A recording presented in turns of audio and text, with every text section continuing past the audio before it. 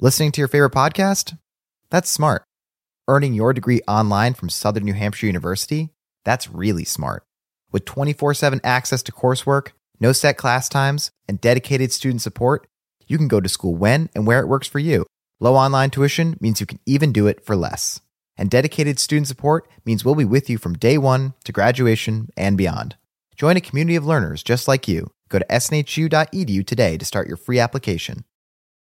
For exclusive podcasts and more, sign up at patreon.com/partnersincrimemedia. This week's Law & Order Marathon winner is Mary Greer of Los Angeles, California. Mary will win a marathon decal showing she watched 26.2 hours of her favorite crime show. To be next week's winner, sign up at lawandorderpodcast.com. I'm Kevin Flynn with Rebecca Lavoie and Diana Goodman, and these are their stories.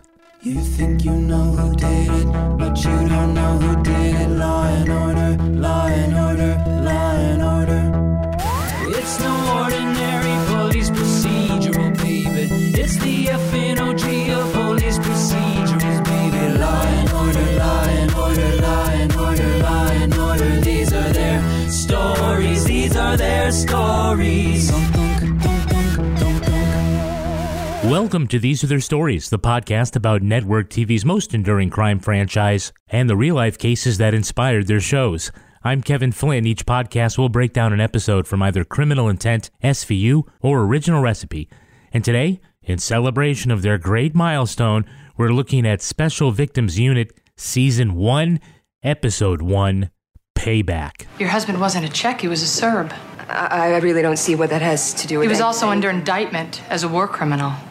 Look, that was just politics. If you want us to catch your husband's killers, we're going to need all of the information. What was it like sleeping with somebody who raped dozens of defenseless, terrified women? My husband is dead! And you know why? Joining me to do just that is true crime author and the host of the Undisclosed Addendum, Rebecca Lavoie. Hello, Rebecca. Hello, Kevin. It almost feels like the first time. And rounding out our panel is our returning guest from the 2010 podcast, Diana Goodman. Hello, Diana. Hello. Now, you had us on because SVU premiered 20 years ago this month in 1999. And we told you our thoughts. What do you see about SVU then that you don't see now other than all of Dean Winter's fingers? Oh, dear. Now that you've told me that, Kevin, I can't unsee it. It's so terrible. I know. I'm so distracted by it. I'm like looking for it on rewatching 30 Rock, stuff like that. Well, initially, when SVU first came on in 99, I was sort of like, oh, that's so crass. Like, oh, violence isn't enough. We're going to have to make it sexy now. Like, oh, we're all going to be titillated by these creepy sex crimes. And over time, it's become like an odd force for good, honestly, that like it's embraced its sort of weird wokeness in maybe the last 10 years, 8 to 10 years, where like they address all these issues around like rape and sex crimes, all that like I didn't expect them to embrace. You know, the idea of like, no, it's just because you said no, then it's rape, even if you change your mind later, or the idea that it's like, oh, there was one I was kind of shocked by that was like, oh, you had an orgasm while being gang raped, but that doesn't mean you're consenting. That's right. I was like, oh, I never thought about that. Oh, God. Yeah. It's awful. There was actually, Kevin, I don't know if you saw, the New York Times wrote a story about the enduring legacy of SVU this week. Like, I got a serious, like, think PC style write-up in the New York Times, which is something that, like... I do think it deserves it. I think it deserves it, too, even though, as we say on the show over and over and over again, it is, on its face, kind of a terrible TV show that is actually important and that I think is wonderful and cannot stop watching, and you will never get me to stop no matter what happens. Well, because we do this podcast, I am not going to try to stop you from watching that show. Now, Diana, of all the franchises, which two cops are your favorite detective team? Favorite Law and Order detective team. I've said before, I'm a Briscoe and Logan fan. Mm-hmm. But because 2010, we look back this week 30 years ago, 20 years ago, and 10 years ago, I can also say that this is the 20th anniversary of Briscoe and Green. Oh, yes. Hadn't thought of that. Yes. Yeah. Good old Green. He's gorgeous. Yep, Green came in on the what was the 10th season then of Mothership SVU. I didn't realize how historical a time it's been. Yes. Big deal. I know. 1999 was a heck of a year. I mean, just with the SVU debut that same week, we talked about Freaks and Geeks, West Wing, Spaced, Mission Hill. It was a really busy week. Yeah, and I only had so much room on my VCR. You know, did anybody else have that problem where you had to keep changing tapes? And Kevin, is this when you're going to confess once again why you never watched The West Wing when it was on because you were watching what instead? I think the Drew Carey show was on at the same time. Yes, that's really stood out over time. Set the timer, and it didn't work. And who is your favorite prosecutorial team? Favorite Law and Order District Attorney Prosecutorial Team. I'm an Abby Carmichael fan. Good pick. Yeah. Really good pick. Well, then you had a good pick in this episode, yeah. I know. It was. I would have been surprised, except the credits gave it away. Now let's look at the first half of this episode, SVU Season 1, Episode 1, Payback. Well, who's rolling up on this crime scene? It's veteran detective Elliot Stabler and his rookie partner, Olivia Benson. They work in a unit called Sex Crimes, and they've been called out because the dead cab driver got his dick cut off. So where are we? Autopsy this afternoon. Yeah, who's cutting? Rogers. Doesn't sound like there's much doubt on the COD. Do you think that your conclusion of pole vaults are personality or gender driven? I don't know, John. What about deductively logical? Oh, really? Mm-hmm. The victim has been using the hack license of a cabbie who's been in jail. So canvassing a diner where all of the cabbies hang out, they learned that the guy's name is Steven, and he was last seen picking up 2 women by the diner. The cab company gets a home address, and Benson and Stabler tell his wife about the murder. She says he immigrated 5 years ago from Czechoslovakia, but turns out his real name is Stefan Tanzik, a Serbian war criminal accused of ethnic cleansing and raping 67 women. 5 of them live in New York. The night of his death, a woman called the cab company looking for him. And that's when they get word from the ME that based on the different knife wounds, there were 2 killers. Okay, so we meet them in the rain. Yes. We need just enough exposition for the audience to know that the show is going to be that kind of show. Yes. Okay, so it's not a robbery, but stabbings aren't necessarily sexual.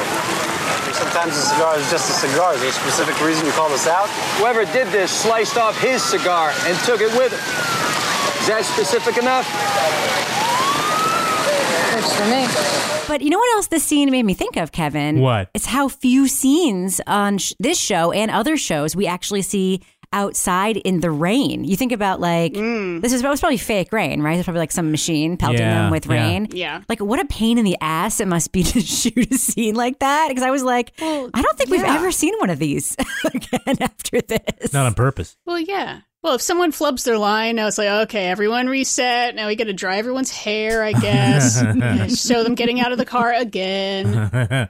So to learn more about where this show is going to go, we have this crazy scene in which while testifying against a flasher, by the way, it's a full jury trial in a packed courtroom. About a flasher. About a flasher, They didn't plead that out, yeah. Yeah, and all these people say, we got to go and see this. Stabler gets the flasher to whip it out. Which is what he probably wanted to do anyway. I do see myself as the father of 4 children, none of whom I'd like exposed to Mr. Gloucester's shortcomings. Shortcomings? Shortcomings?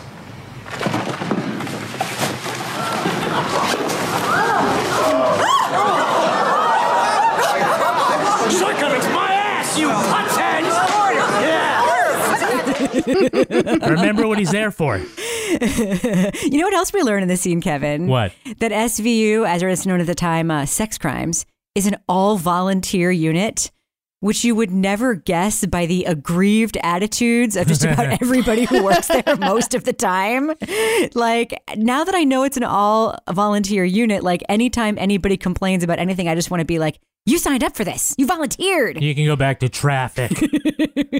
And we also find out why Stabler volunteered for this. Because he has kids. Why does he do anything? That's not a defining trait or anything. I have kids.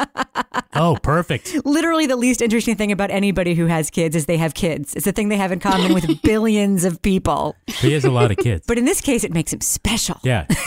Yeah. I was like, wow, he has kids. My parents have kids. Well, here's your desk. So we get to meet the rest of the squad for the first time, and they firmly want to place this in the Law & Order universe, which is why you've got Cragen from the first couple of seasons of Law & Order, who's running the show. You got John Munch, who we just saw in Homicide: Life on the Street, also on NBC, but part of the Law & Order universe. And apparently, they want both of those characters to be comic relief. Yes.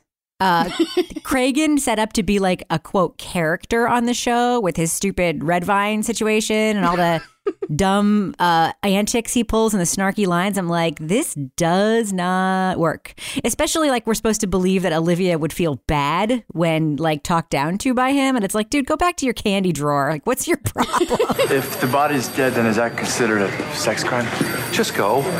Investigate, interrogate, write up a DD-5. Yeah, like he's got, besides the Costco size thing of Red Vines, he's got a switchblade in that same drawer.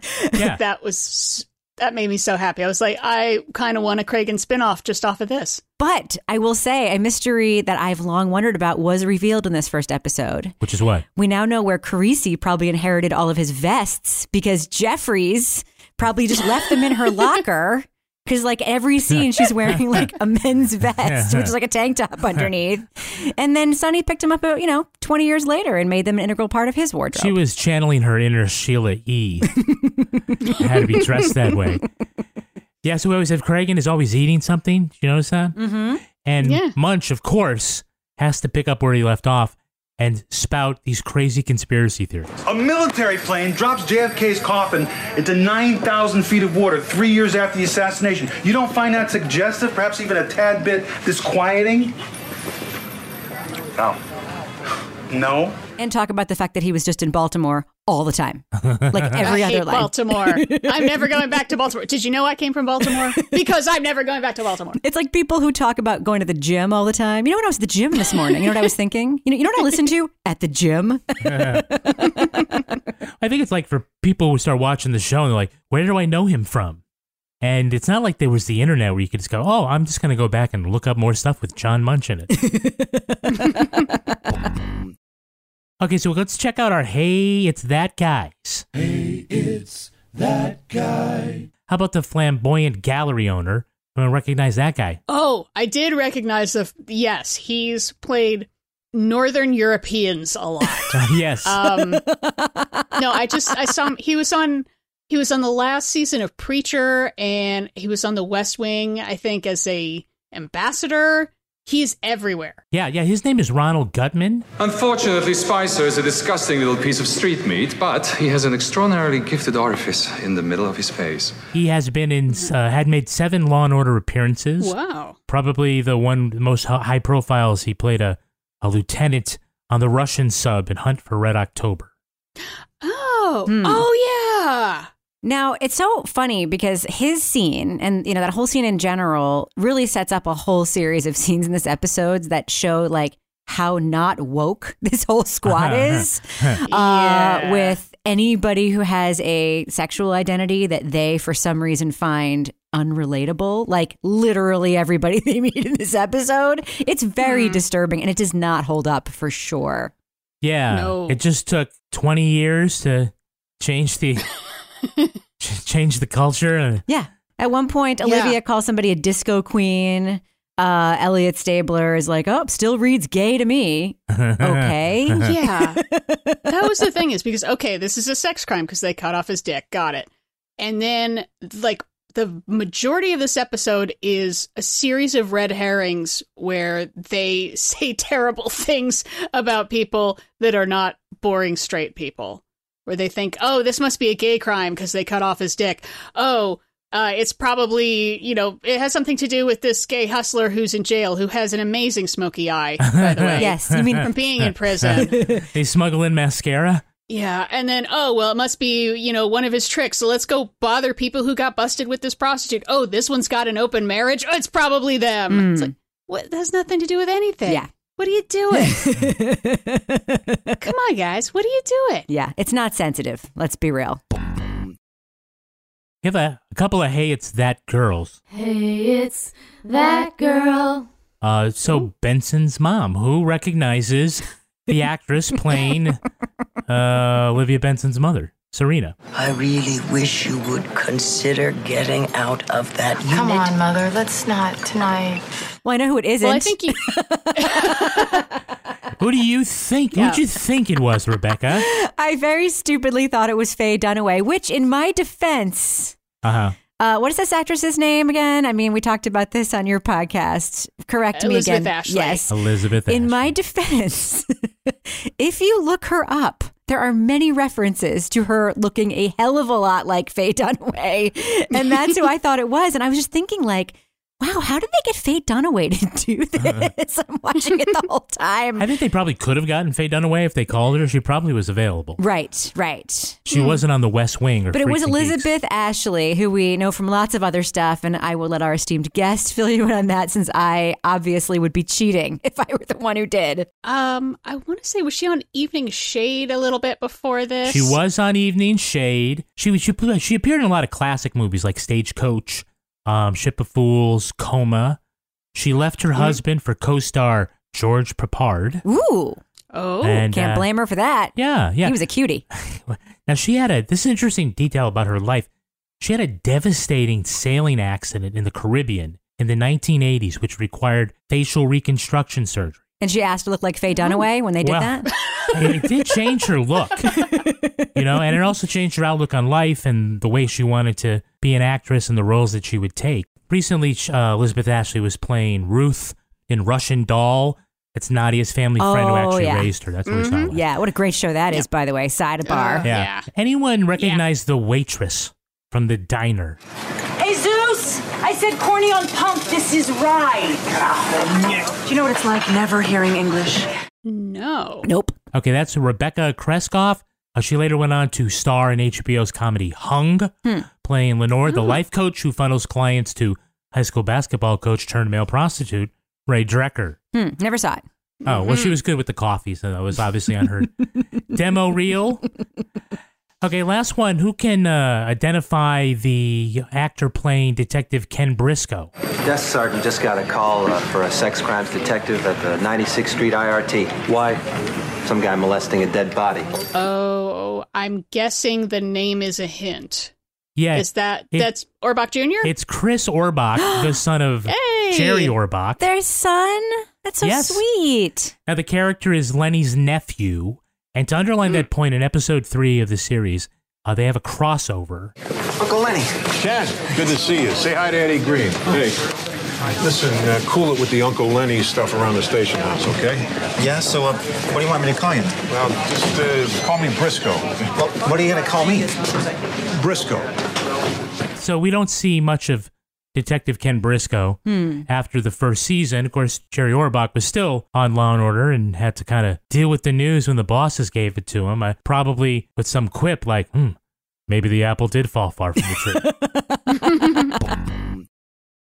Some of the investigation that they start doing, in this case, Munch and Cassidy, start checking out guys related to that cab driver. And so they stop a businessman who apparently had some sexual favors. Just tell us where your wife was last night and we'll be out of here. In her wheelchair. She's a paraplegic. Why do you think I was in the backseat of a taxi when I was busted by the damn sex police? Good question. If it was a female prostitute. He says it's okay because his wife's in a wheelchair. So, guys. Yeah. Cut me some slack. Exactly. It's fine. Totally fine. No problem there. Nothing to see. Rebecca, I will point out you did spend 2 weeks on the couch after ankle surgery. I did. It's pretty close. Did you immediately go out and find some quote from the episode, Street Meat, to have an affair with? I plead the fifth. I did love when Munch and Cassidy go talk to, Mr. Business Wall Street man guy. And they basically, at one point, Cassidy just sort of braces him and pushes him but, gets him against the car and tell him, like, calm down, don't assault an officer. We're just going to bother you about your sex life. And when he lets him up, he sort of pats his head in a really sweet little way, like, I'm just going to pet you for a second. It's like, that was a really great actor detail, and I wanted to see more of that. Yeah. I wanted to see the whole rest of the show be Cassidy just likes to hug people. I really liked how the guy's driver just like stood there. Didn't he like apparently this is supposed to be like his bodyguard / driver dude. Just stood there, watched the whole thing happen, said nothing, as if this happens all the time. Yeah. And then as soon as the interaction was over, he's like, okay, can we go now? Yeah. I was like, all right. No, but when he got in the car, the guy like turned to the driver, was like, thanks, Phil. They also, by the way, in this premiere, I think tease something that does not come to fruition, where you're led to believe, this is very much like it felt like a spinoff of ER when it came on. I remember that only because Mariska had just been on ER, and it sort of had that like very walk and talky kind of feel, And we're kind of led to believe, I think, that the cast and the squad is going to be bigger than it ends up being. It's like all these people and all the scenes. And here we are 21 years later. And apparently now it's just like Rollins and Ice-T. And Captain Benson, who's apparently also doing a ton of legwork as a cop because the squad keeps shrinking and shrinking. And yet there are still lots of background actors walking around and we have no idea who they're supposed to be. Right. Yeah, well, Cragen will start talking about something. Everybody turns around, all these people in the background listening in like, yeah, I'm part of this case too. Who are you? Bullshit. Yeah, and yet the opening credits were really short. It's just 4 people. Yes. It's just our 2 leads, Dan Florek and Richard Belzer. And it's like, I'm waiting for more. And we get that classic shot, because our TVs all used to be square, of the 4 of them walking through a too small door together, overlapping with their bodies. That's where this came from. It's so great. I don't know why they got to walk like that. They can't just walk like 2 by 2. They have to be all 4 in a row. Yeah. It's like street toughs. Right behind him, there's someone with a stroller like, excuse me. Excuse me. Can I get past you? Listening to your favorite podcast? That's smart. Earning your degree online from Southern New Hampshire University? That's really smart. With 24/7 access to coursework, no set class times, and dedicated student support, you can go to school when and where it works for you. Low online tuition means you can even do it for less. And dedicated student support means we'll be with you from day one to graduation and beyond. Join a community of learners just like you. Go to snhu.edu today to start your free application. Now let's look at the second half of this episode. Benson and Stabler begin questioning women who've been raped in the war by Tanzik, including one who's been blinded by him. After going a little too hard questioning Tanzik's widow, Elliot gives Olivia a little pep talk. You just verbally harassed the wife of a murder victim. She lied to a police officer. If anything, she's guilty of obstruction. You're on very thin ice right now. How's that? Cragen's already worried about your objectivity on this. Fine, let him take me off the case. You don't want to do that. What is that supposed to mean? It means you take yourself off this case, you're taking yourself out of the unit. Victim Marta Stevens isn't home, but stepdad shows him her little boy, who looks just like a little war criminal. So if Tanzik's the father, it gives Marta a strong motive. They check up on Anna Rogova, a restaurateur whose family was killed by Tanzik. She denies involvement, but they notice a cut on her hand. The detectives arrest Marta and bring her to Anya's restaurant. Before being taken into custody, she asks if it would be okay if she used the telephone right next to that sharpened steak knife. She plunges the blade into her thigh or lady parts. They really don't show it. She just kind of stabs herself and then dies whispering something in Elliot's ear. In custody, Marta says one day she got into a cab and recognized Tanzik, and that's how the plan began. ADA Abby Carmichael recommends 18 months in the psych unit instead of jail. Cragen is pissed that, nudged along by his detectives, Tanzik's killers will go unpunished, and tells Benson that was her last chance to stay in the unit. Yeah, right. It's the first of your many last chances, Olivia. Now, when she asks Stabler what Anya whispered to him with her dying breath, he says it was Rosebud. No. That she just wanted to be with her family. Yeah. Okay. I thought they were pretty quick to clear that one girl just because she was blind. Did you know Stefan Tanzik? did this to me. They really didn't ask too many questions. It was a perfect cover. Yes, but it made Olivia vomit. The whole purpose of that scene was so that Olivia could vomit and then Elliot could go into super douchebag condescending mode, right? Was that the whole point? There's no crying in baseball, Olivia. Yeah. Says like the biggest crybaby in the entire squad for the next 10 years. So they get a look at Marta's son. Yeah. And assume, without even seeing what she looks like, right? That this kid is Tanzik's son because of the resemblance. Isn't it possible he just had dark hair? It's a big jump, right? This is the worst detective work, like the whole second half of this, after we've gotten past some of these red herrings. They're just so insensitive and so bad at this. It's kind of like, I just, a lot of my notes are just like exclamation points. Yes. Where it's like, oh, okay, well, first let's go talk to this victim. And it turns out, oh, she's been blinded. And the first thing they do is like, hey, remember that guy that attacked you? And she, of course, freaks out. He's here. Hey. He's right down the block. It's like, then of course Olivia's got to have a freak out. Then they got to go talk to, other people. And pretty much the second they see this kid, they decide, oh yeah, it's obviously this war criminal's kid. And they don't bother with some of the other suspects and they just cram the evidence to fit this narrative. It's just the worst police work. Yeah. And it's not like the kid had a little Hitler mustache. Yeah. And you're like, oh, I see it now. He didn't have like a t-shirt that said Daddy's little war criminal on it Exactly. or anything like that. Yeah. But they already know that he assaulted her, back during the war. So, you just have extra proof of that? We already knew that. Right, Yeah. The kid has a t-shirt that says, I survived the genocide, and all I got was this lousy t-shirt. Exactly. On today's SVU, they would have stolen that kid's binky and run the DNA in 20 minutes to find out who he was. They would have. Yeah. And the DNA would have literally taken 20 minutes on today's SVU, even though in real life it takes like 2 weeks or whatever.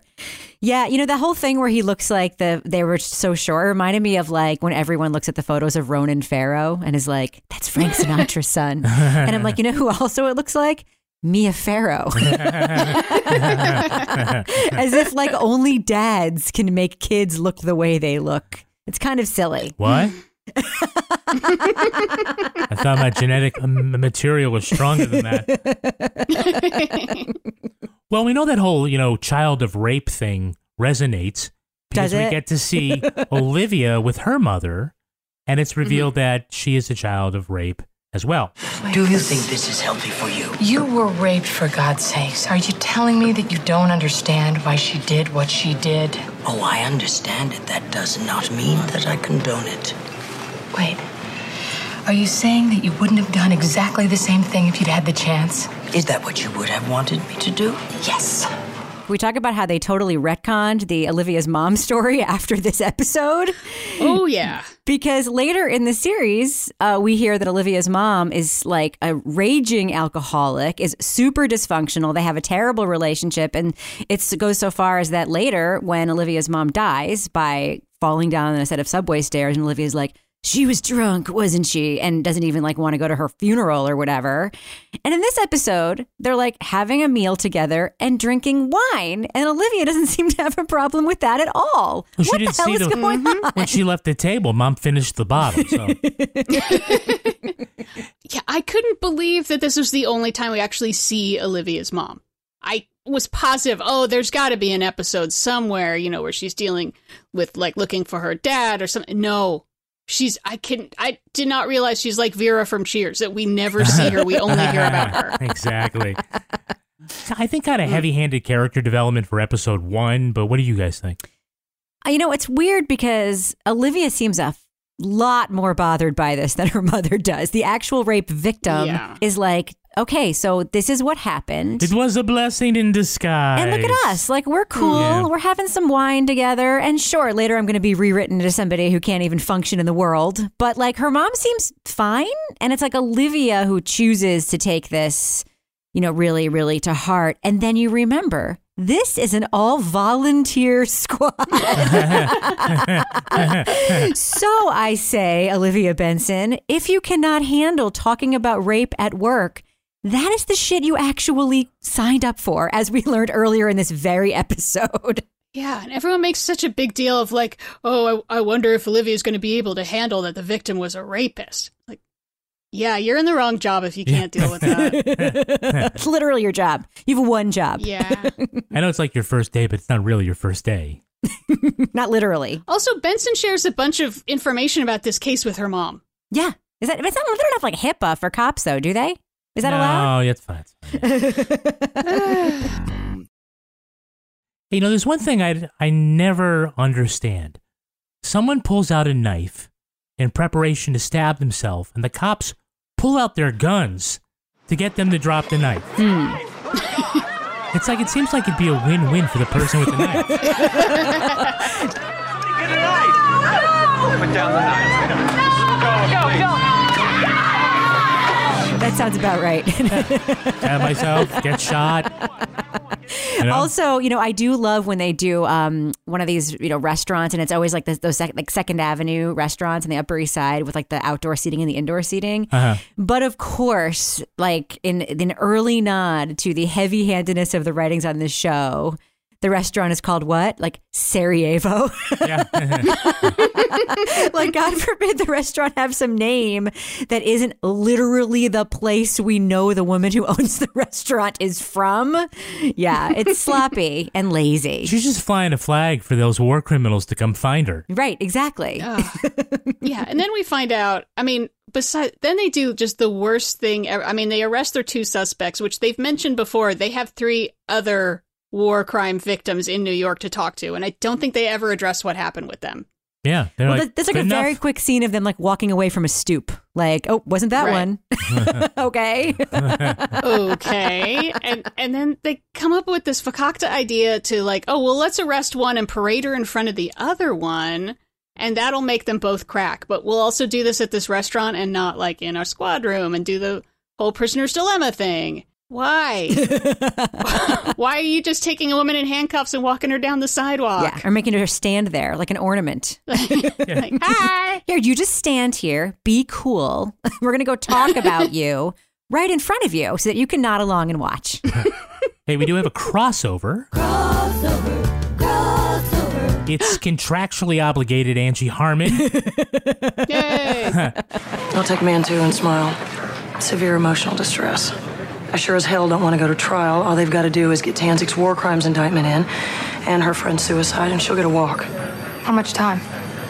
My guess, if they get the right judge, she'll get 18 months in a psychiatric facility. Love her. What do you think it would be like if she transferred to SVU and had been on this series? Oh, I think it would have been awesome. Oh, man. I do. I love her. I think Abby Carmichael is... You know, I know we've had lots of guests on who say that they like her, and I love her, as you know, but I do think she has the thing that, you know, would have served this show really well, and that she is cool as a cucumber and yet really, really freaking tough. Really tough. Like Cabot embodies some of that later, but the ton of toughness that Carmichael has is sort of like a Steel Magnolia toughness that I think would have worked really well on the show. Yeah, I think like Novak is probably the closest that we get to like Angie Harmon's character, and I think she would have brought sort of that same sass to it if she had stuck around. I would have just loved to see more scenes where Angie Harmon went at Stabler and was like, shut the fuck up. She would not have been having it. Yeah. Now we always say like she's tough, but she's like, well, let's give her 16 months, 18 months in a psych ward, and not trying to like get them to go to jail, which doesn't seem very much like something that Abby Carmichael would do. It does not. It was a break from character. Clearly, Fred Thompson was not looking over her shoulder in that when she made that decision. But she came to that decision because she was a rape victim, and so okay, I guess you can kill somebody. Right. It wasn't a spur of the moment crime. They say, oh, the one woman spotted this guy driving the cab and then called the other victim. They arranged this thing. They both had knives, and then one of them, pretty premeditated, while they're driving, started stabbing, which already doesn't make a lot of sense. Did she like reach through the little partition window to stab? And they said, and now we were both stabbing. I was like, through the little window? But didn't they lie? That's not the story that they told Carmichael, right? Isn't that the whole point of Olivia's using her one last chance? Is that they didn't actually tell Carmichael and Cragen that that's what happened. They made it seem like it was a spontaneous act of self-defense or fear, right? Isn't that the whole point? They lied. Livia lied. What? Yeah. That's what I thought happened. I guess that went over my head. Yeah. I just thought, oh, well, she's got an accent, so she must be truthful. Yeah. I think that these two women didn't do it. What? I think this is terrible police work because if they were in a car stabbing some guy, why aren't their hands cut up? There's one lost a nail, and that was like the thing that they used. Well, no, I think Anya had some scratches. She had some cuts on the back of her hand. No, she said, let me see your hands. I didn't see anything on her hands. Nothing on her hands. And the other one had like a Band-Aid on. Yeah, Band-Aid. Obviously, she did it. I've never stabbed anyone, but I'm willing to bet that if you're in a stabbing frenzy with your buddy in a car, you're going to get cut up. Yeah, it gets wet. The knife gets slippery. You often get cuts on the inside of your hand and your fingers. Yeah. But this is Law and Order. And so even though it's a whole new kind of Law and Order, it's still going to be sort of, we're going to cut the corners here and just try to make it nice and tidy. One person's going to bring a bread knife, a serrated edge, and the other one's going to have something from the kitchen. It's like, okay, maybe you could have planned that a little better. It's America. We have guns now. That's true. You're Americans now, ladies. Come on. Do it the way Americans would do it. Shoot him. I think their plan specifically involved cutting off his dick, though, so that wouldn't have worked. Listening to your favorite podcast? That's smart. Earning your degree online from Southern New Hampshire University? That's really smart. With 24/7 access to coursework, no set class times, and dedicated student support, you can go to school when and where it works for you. Low online tuition means you can even do it for less. And dedicated student support means we'll be with you from day one to graduation and beyond. Join a community of learners just like you. Go to snhu.edu today to start your free application. In a fast-paced world, every day brings new challenges and new opportunities. At Strayer University, we know a thing or two about getting and staying ahead of change.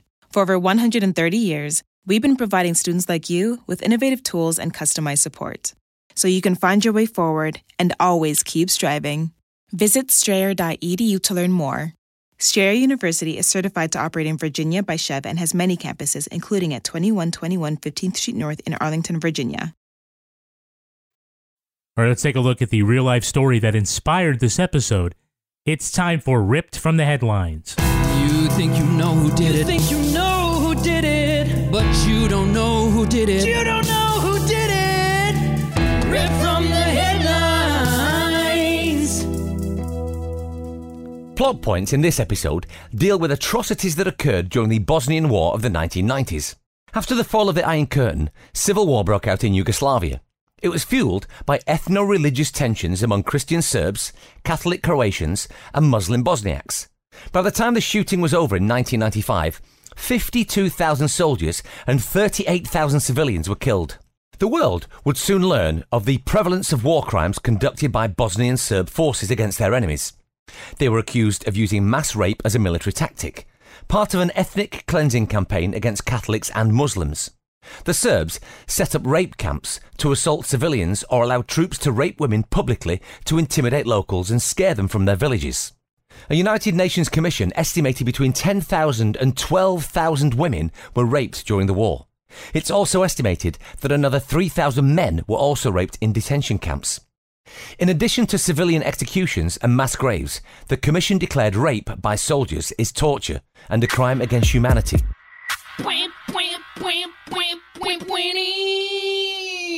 Oh, that's dark, Kevin. Super dark. Wow. Well, I didn't pick the first episode. It's true. Dick Wolf did. Yeah. No, I mean, it certainly was a very dark time in the Balkans. This international tribunal at The Hague tried Serbian President Slobodan Milosevic for war crimes later in the decade during the war in Kosovo. Anybody remember we were in the war in the 90s? Mm-hmm. America was at war? No? Yeah. Okay. I remember that. For like a half an hour? Okay. Well, they tacked on crimes from the Bosnian and Croatian wars as well. And he represented himself, like Ted Bundy. Good idea. Yeah, it always works out. The prosecution spent 2 years putting on their case. and he died in his cell of a heart attack before the trial ended. But can you imagine every day for 2 years going to court and having people say bad things about you? It must have been sad for him. Oh, God, yes. Aww. We feel poor Sloby, right? Yeah. Oh, God, no. He was a terrible, terrible. I mean, that whole period was awful. And it actually, I think, was a plot point in a bunch of not just SVU, but also Law and Order episodes. I feel like there was a lot of like hidden war criminals from that conflict who they later kind of like, you know, were chasing around. So I don't think this is the only time this storyline has appeared on the universe, right? Yeah, it works so good this time. Yeah. Is that we'll reuse it. Yeah. I mean, they also did the thing that they, of course, are famous for in this series and in the franchise in general, which is like start with one thing, a guy getting his, you know, winky cut off and then turning it into like a much bigger thing, right? Like that's the thing that they do. Yeah, exactly. Exactly. Now, in the age of antiquity, soldiers were not professionals, right? They were men who were promised if they fought, they could pillage who they conquered. So that meant robbery and rape. And those were the spoils of war. This was before they paid soldiers, uniformed soldiers like the Romans did. Now, the use of rape by the Serbs was not motivated by the spoils of war. It was a form of ethnic cleansing in which if you impregnate a woman, she will give birth to a Serb. Yeah, lovely. Yeah, I mean, it's a tactic that gets used surprisingly a lot in the modern day. Yeah, it's also a way to torture and intimidate. I mean, we know that too. We hear about that in all sorts of conflict zones, right? Right. They're trying to get them to leave the area. Yeah. You know, it's also like, it's one thing to retreat if, you know, the army has taken the land, but also if the indigenous people will move on, that's one way of making it happen. Well, one of the things that comes out in this episode and that we've heard in other sort of contemporary conflicts is that, you know, your attackers, your torturers, the people keeping you prisoner are people that you knew. Like they're like your former neighbors, you know, your husband's friend from work, you know, and it's crazy. You can imagine it being in some ways so much worse when you can't reason with somebody that you actually know.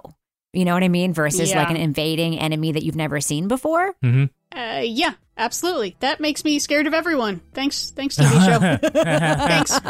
Thanks, actual war. That's scary. Diana, at one point, Rebecca and I were on a cruise. And, oh my God, I was thinking about this the whole time we watched this episode. The crew was all international, right? And we had this wonderful waiter from the Federal Republic of Yugoslavia. And on the last night, we were talking after dinner, and the war got brought up, and he said, Slobodan Milosevic? He said, nah, he just got bad publicity. Yeah, he did. But really?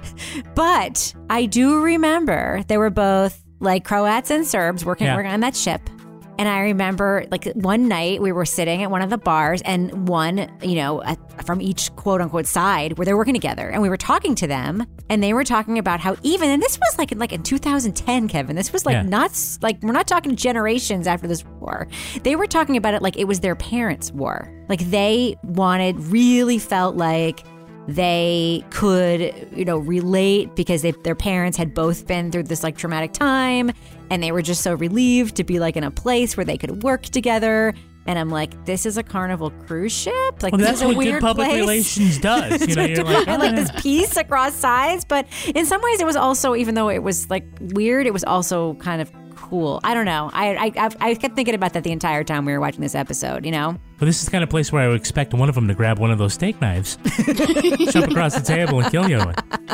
Hey, that's going to do it for us. We want to thank our guest, Diana Goodman. Diana, where can our listeners follow you online? They can follow me on Twitter at LeCineNerd, LeCineNerd, or they can listen to my podcast, 302010, which is available on your podcasting whatevers every week, where we look at that particular week back in time, 30 years ago, 20 years ago, and 10 years ago. And, oh man, it's been crazy. I believe we're finally at Fight Club week. I love your podcast. I think it's great. Everyone should check it out. And Rebecca Lavoie, how can our listeners follow you? You can follow me on Twitter or Instagram at Reb Lavoie. And you can track me on Twitter at Kevin P. Flynn. You can also tweet to us at Law & Order Pod or follow us on Instagram at These Other Stories Podcast. Our newsreader was Cy Frater. Our theme music was composed and performed by Uncanny Valleys. Line editing by Henry Lavoie. Content assistance from Travis Roy. Lily Flynn handles promotions. To get ad-free episodes of These Other Stories a week early, sign up for Stitcher Premium. Get your first month free at StitcherPremium.com/crime. All clips in this podcast were used in compliance with the U.S. Copyrights Act fair use exemption for criticism and commentary. Special thanks to the elite squad of the Law & Order Wiki community for preserving the evidence. If you want to know what episodes we're talking about in our upcoming shows, go to lawandorderpodcast.com. Sign up for our newsletter for a chance to be our next Law & Order Marathon winner. These Other Stories was recorded in the Yoga Loft above the Bodega in Bay St. Louis, Mississippi studio and is a production of Partners in Crime Media.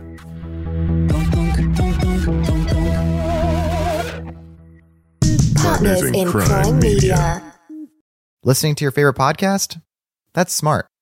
Earning your degree online from Southern New Hampshire University? That's really smart. With 24/7 access to coursework, no set class times, and dedicated student support, you can go to school when and where it works for you. Low online tuition means you can even do it for less. And dedicated student support means we'll be with you from day one to graduation and beyond. Join a community of learners just like you. Go to snhu.edu today to start your free application.